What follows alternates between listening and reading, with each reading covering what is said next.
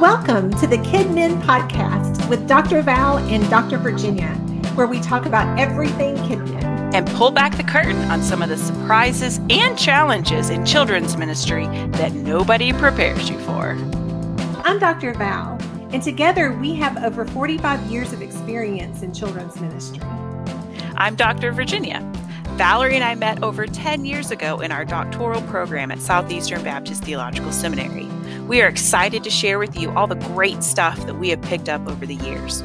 We want to minister to you, the children's minister. Welcome, friends. Thank you so much for joining us today. Dr. Virginia and I are so very excited because we have a very special guest joining in our conversation today. Angela Luton from KidCheck is here, and she is going to be talking with us about one of our very favorite topics, and that's safety and security in our ministry. Angela, thank you so much for being with us today. Thank you for having me. It's great to be here. And I'm so excited that you guys decided to talk about emergency planning, because it is a topic that's so important but doesn't get a lot of airtime. So thank you for taking the time to make this a specific podcast, because it's so important. Yeah. So Angela, you work for KidCheck, and you are a children's ministry safety expert. Can you tell us a little bit about how you got into that and how you got into this role? That's actually a really fascinating story. So for the majority of my career, I have always worked in big tech. So I've always worked in technology. And when I started my family, big tech was not really a good fit, because I spent so much time on the road, and it just wasn't a good fit. And so I found this job. I had known one of the executives that worked here and started the company. And I said, hey, I'm looking for something fun to do. And he was like, why don't you come on board? And I was trying to remember if I've been with KidCheck 10 or 11 years. I don't really recall. But when I started, I was doing a lot of social media stuff, and we were getting a ton of child safety questions. Right. And I was like, wow, this is really interesting. And so, I would research and answer people. And pretty soon we realized there was a large community of people who really wanted to discuss child safety, but didn't really have a place to go to do it. And some of those questions were around, predator proofing your organization and things like that.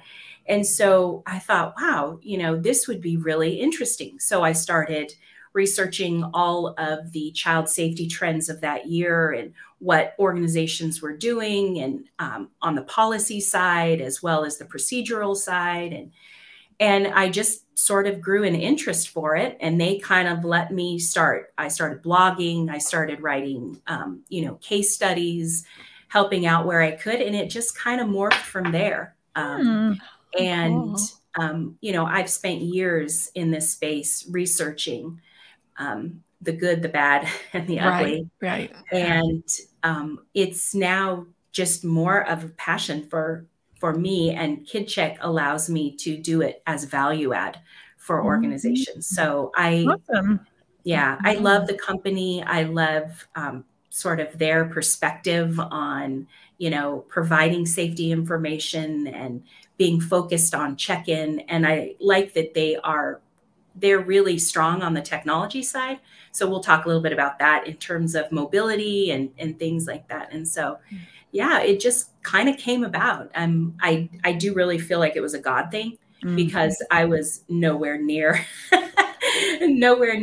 sort of that, topic ever in my career. And God said, we're doing a 180. And I was like, all right, here we go. And I have to say, it has been such a blessing for me to be able to help, those who really need it in terms of different situations and scenarios. And so that's kind of how I landed here. Neat. And personally, I'm a longtime married mom of a tween and a teen and a doodle. So I'm a doodle mom. I've got my crazy dog mom cup. And so that's been really, really fun And as I said earlier, I'm an outdoors person. So I love hiking and biking and skiing, and where I live fits me well. So, oh yeah, that's awesome. Oh, so that is me and KidCheck. all right. And like I said, I am so excited that you guys decided to tackle this topic of emergency response, because it is a big topic and it is hard to get your arms around and learn the language and the acronyms and just how do you approach it? I mean, whether you have 10 children or you have 3,000 children. But I have seen some really good sort of strides over the last 10, 11 years in not just being on the shoulders of the children's ministry director. And so today, I hope to provide some insight into you're not alone. You don't have to do this alone. There's resources there that you may not even know exist. And so I'm just hoping to illuminate some of those things for people so that it doesn't feel so daunting, because it is so important in terms of the overall safety plan and procedures. So today I'll talk a lot about emergency action plans in what we call an EAP. So I like to get that acronym right out there in the beginning. So we can talk about that. And but thanks for having me. This is great. We are just so glad to have you with us today. It's very exciting to us because Virginia and I are both, as people who have listened to us for a while know, we love to talk about safety and security. We like to think through all of the things that we need to have in place to make sure our ministries are as safe as possible. And so it's just very exciting for us that you've come today to be able to tell us a little bit more and to give us a little bit more information, because I know working with children's ministers so many times, we don't think about things that could possibly happen just in the span of a normal day, because our ministries become our home and we're so comfortable there and we're so used to knowing everybody and being familiar with everything. And so our minds don't just automatically sort of go to the possibilities of things that might happen or what we need to be prepared for. And so many times when I talk to children's ministers, a lot of times when I'll ask them these questions and they'll be like, oh, I never thought about what if that scenario happened, or what if this happened with parents. And so I think it's really important that we unfortunately kind of have to sit and think through, oh, what are some of the things that could possibly happen and what do we need to be prepared for? That's great, because the worst time to prepare for an emergency is when an emergency is happening. And that, I think everybody, we intuitively know that, but it's just thinking through those scenarios. And it's really, on the child safety side, we hear a lot of, oh, I wish I would have planned for that, or, oh, I didn't think about that, and that's why, as I give different tips a little bit later on as to what you can do to remove the burden upon your own shoulders, is to really bring people in who know exactly what they're doing, because that is so helpful. And it's helpful for working through some scenarios. I mean, exactly what you said. We get comfortable in our environment. We think about our four walls. We don't think about, what happens if we have to be outside of those four walls, and, it's chaos. And how do we even begin to manage that? So it's a good topic. So the EAP really is just a written procedure about how an organization intends to respond to various types of emergencies. And emergencies, the key really is figuring out which emergencies will impact your organization, and then you can plan accordingly.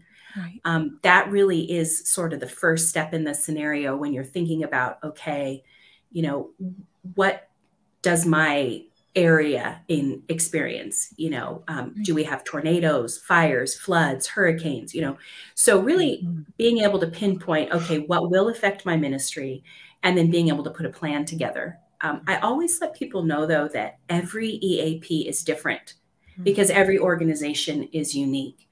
And some of the factors that will affect an EAP are, well, location, size of ministry, resource levels, qualifications of people, there's just a whole bunch of different factors. Mm-hmm. However, there are some factors that are pretty standard throughout the EAP. So you'll have a part that's unique, but then you'll have also a part that's pretty standard, right, that is a little bit easy to put together, I guess I would say. Right. One of the things I get asked a lot about is, every single emergency there's a lot of them. So it's like, where do I start? Which one do I start with? And right, I always say, well, I give sort of the fire and the tornado example. Right. So when we look at a fire, the objective is to really move everybody out of the building safely. And that's going to look, where do you move people to? That's going to look very different for every organization. Well, with a tornado, the goal is to move everyone into the building right, safely and protect them. So that's also going to look a little bit different for every organization. But then you add the complexity of something like an active shooter, and you have a scenario where staying in the building may be the better option, or possibly exiting the building could be a better option. So there's all those different nuances that I believe you really kind of have to think through before you start sort of pulling together your EAP. And I always tell people, step out of your four walls. If we're talking about an emergency outside of your facility, is there a tennis court? Is there a park? Is there a large parking lot somewhere where you can safely move children to and still keep some semblance of structure? Look outside the four walls, because once you sort of pop your head up, you're like, oh yeah, we've got this area and we've got that area. Right. And it starts to make a little bit more sense. So I hope that's helpful for sort of launching into the discussion. I think one of the things that people tend to forget is that when you're in the middle of an emergency, there's so much more that's going on other than just, oh, let's think about how we're going to handle this, because there's that panic. There's, other things that are happening. I've always given the example that the day when there was smoke in the hallways, I was a principal of a Christian school. And so when there was smoke in the hallways, just maneuvering to make sure everybody was out of the building, to make sure the kids were out, there's just this different sense of panic and sense of, where am I in the building? What's happening? I can't see, all of those kinds of things. And you kind of have to think through, okay, because we already knew so well what we were supposed to do, we were able just to move into that automatically without having to think through it while there's all this other going on. And so having these plans in place ahead it's really, really important.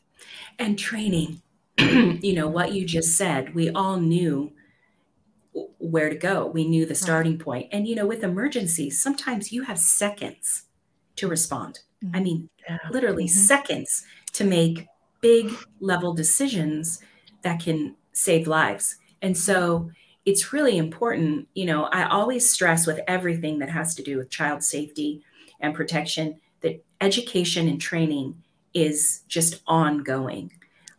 Whether you're onboarding new volunteers, whether you've got volunteers who've been with you a long time, that education piece is always important. And what's so interesting is that most ministry directors don't take volunteers and staff and walk them around the building, show them the exits, show them the routes that are easiest to get out. That's often a piece that's missing when new volunteers are coming on, but it's so important because exactly what you just said, you kind of lose your bearings, especially if there's smoke, especially, if there's something that happens inside the building and all of a sudden you have no line of sight. Right. People knowing your building inside and out. And it really comes down to training. Right. So that's great. I'm sorry that you had to go through that. That sounds scary.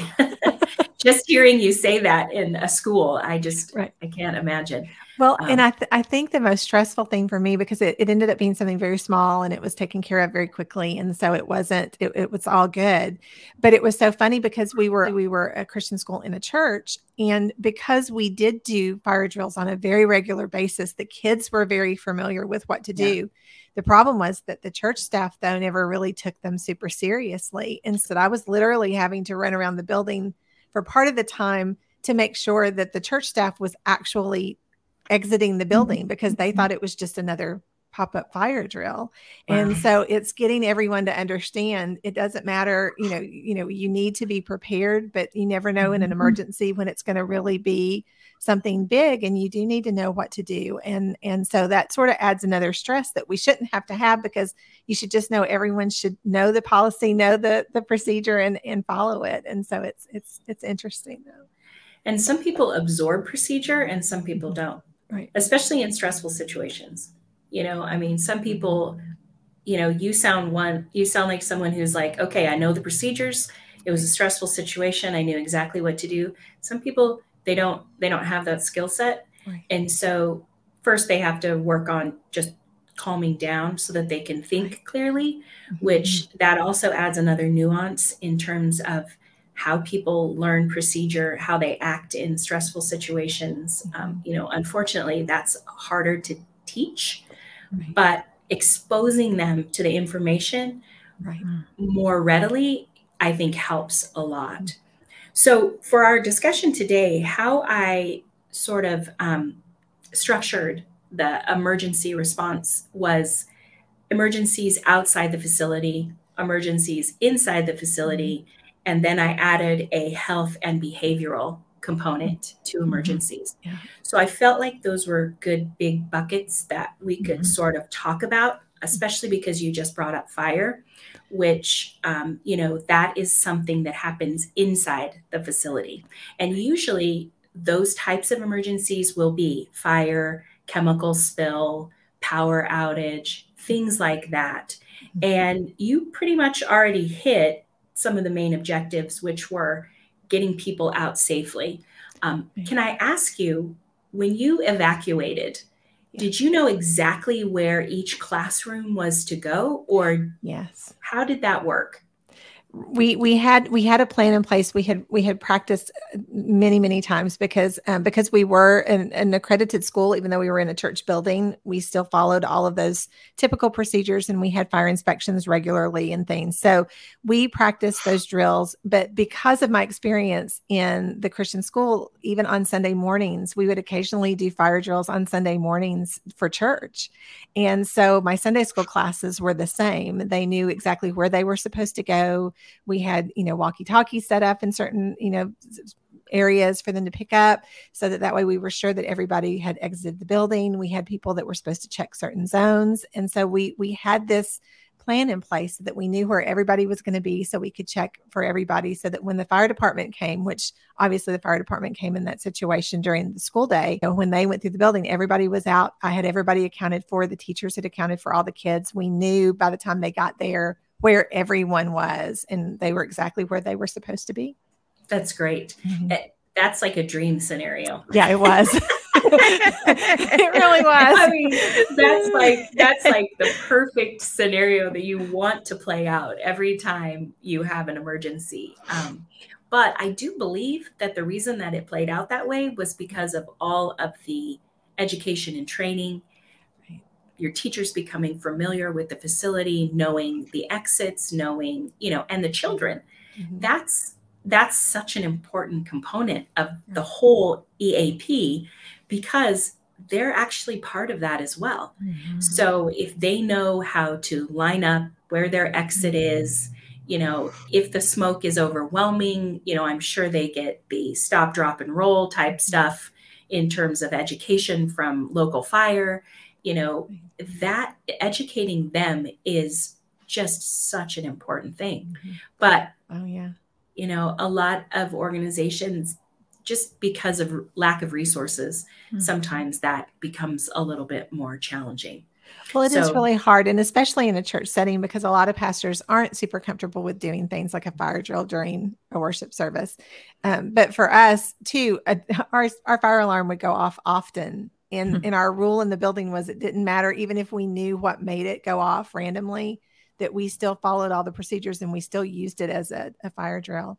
But my teachers would make fun of me too, because if I knew I was doing like a surprise fire drill on a certain day, occasionally I would put like some chairs in a hallway with a sign that says, "This is fire, you can't go this way."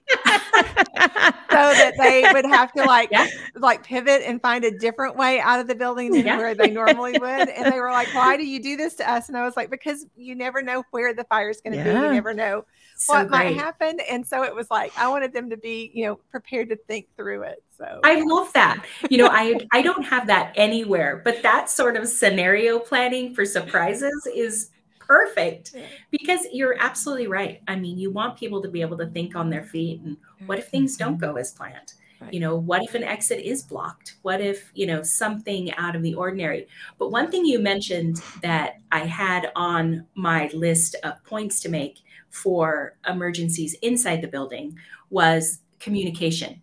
So a lot of times what we find is a lack of communication devices. The good thing about, we've got walkie-talkies. I think there are some very affordable ones these days. I know, like, we bought some really small ones for when we ski and different things, and they're not that expensive. Like, I think we bought them at Cabela's, and you can charge them up. You can have them in different areas, and they're essentially walkie-talkies. So making sure that you have the communication devices so that you can speak together is really important. There's also apps on phones now that people can download that actually turn their phone into a walkie-talkie.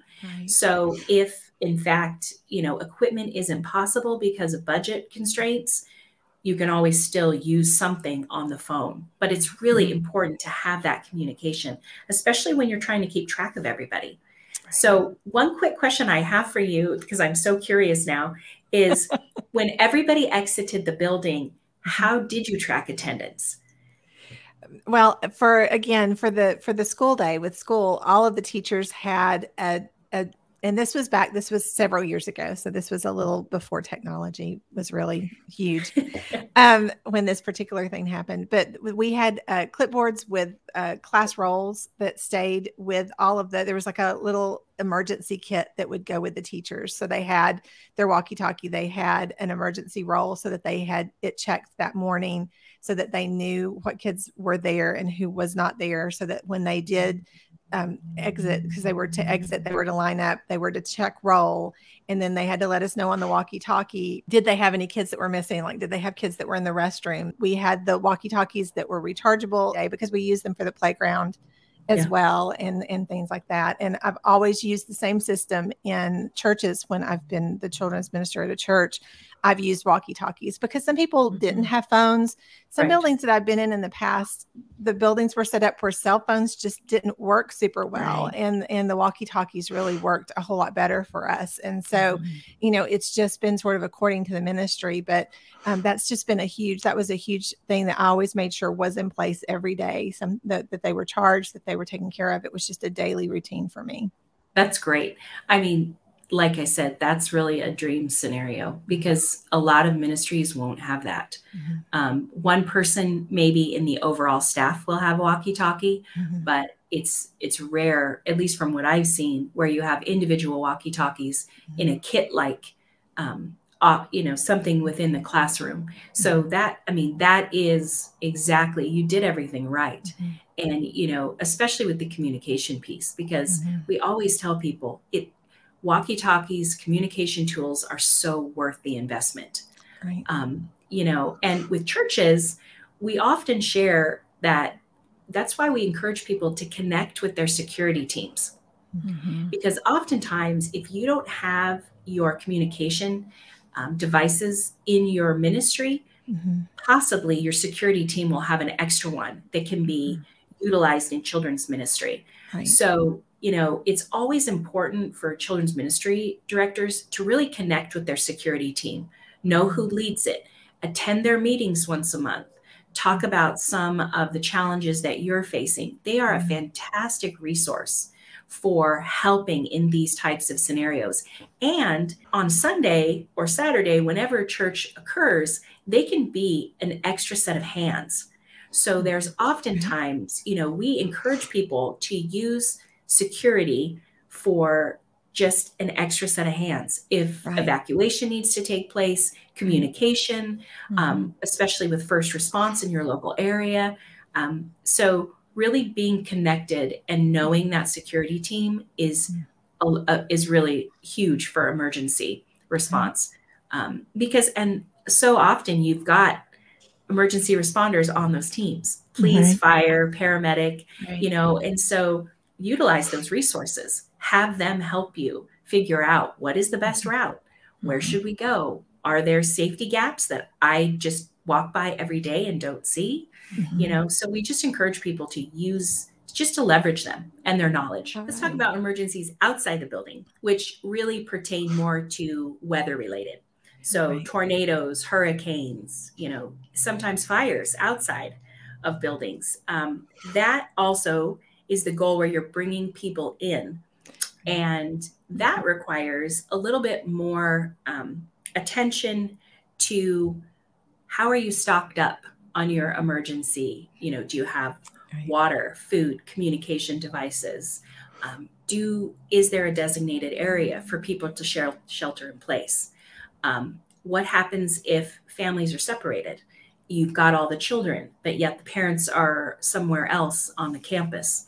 Do they know where to go? How do they pick them up? These are all things you want to address if you're experiencing an emergency outside your building. And I think for those, once again, the communication with parents in all of these scenarios is key. And I've seen it done a lot of different ways. Sometimes when new families attend somewhere, there'll be sort of a little educational class that they'll go through. I've seen some churches or houses of worship who've done small books to say, in the event of an emergency, here's how we respond. Here's what you'll need to do. And it allows them to sort of read through it at their own pace, ask questions. And it's actually a great tool for just discussion, for getting to know the family a little bit more. It enables them to see that you're planning for all scenarios with child safety. And so those are some ways that we've seen the information disseminated. Also websites, landing pages, emails, things like that, of course, throughout the year. But if you really want them to know how you're going to be sheltering in place, that's a great opportunity to be able to share that information. To say one of the things that we really encourage ministries to do is to have like a ministry handbook or a volunteer handbook or parent handbook, some sort of handbook for your ministry that includes that information, and probably lots of other information as well, but a central location for all that sort of information. Right. Well, and it allows them to ask questions like, oh, I see that you're sheltering in place for a tornado in Youth Building 400. Where exactly is that? Right. I always encourage churches, whether it's on your weekly bulletin or your handouts or whatever, always put a map of your campus, no matter how small or large, somewhere in that information, and put a big "you're here." Right. If, because I'm not great at reading a map. I'd have to sort of orient myself. But if I know, I'm in this building and here's where the kids are, it's just helpful. So I always encourage organizations to always produce a map somewhere, whether it's signage, whether it's handouts, just so people get familiar with your layout, because there's nothing worse than being a parent and being separated in an emergency and going, where exactly is my child? Who's got them? So I think those types of tips are so helpful. And having the resources, whether it's snacks, water, blankets, first aid kits, things like that on the inside for sheltering in place. We have actually on the KidCheck blog, there is a post out there that talks about, I can't remember if it was a tornado or a hurricane, but there was a youth ministry, and they ended up having to come in and shelter in place. And they actually used the check-in system as a communication between parents and the staff. Because at that time there was no Wi-Fi, there was minimal, cellular service, but they were able to sort of send out sort of blanket text of here we are, we have your child, so that's kind of interesting. But those are the scenarios you want to be prepared for when you bring everybody in. Right. And so with bringing everybody in, it's really important to educate the children on when we have to shelter in place, this is where we're going to be, and this is what's going to happen. Angela has so much great information for us that we have decided to break this into 2 different episodes. So we hope that you will join us next week to hear the second part, talking about child safety and security policies. Have a great week, and we will talk to you soon. Bye-bye.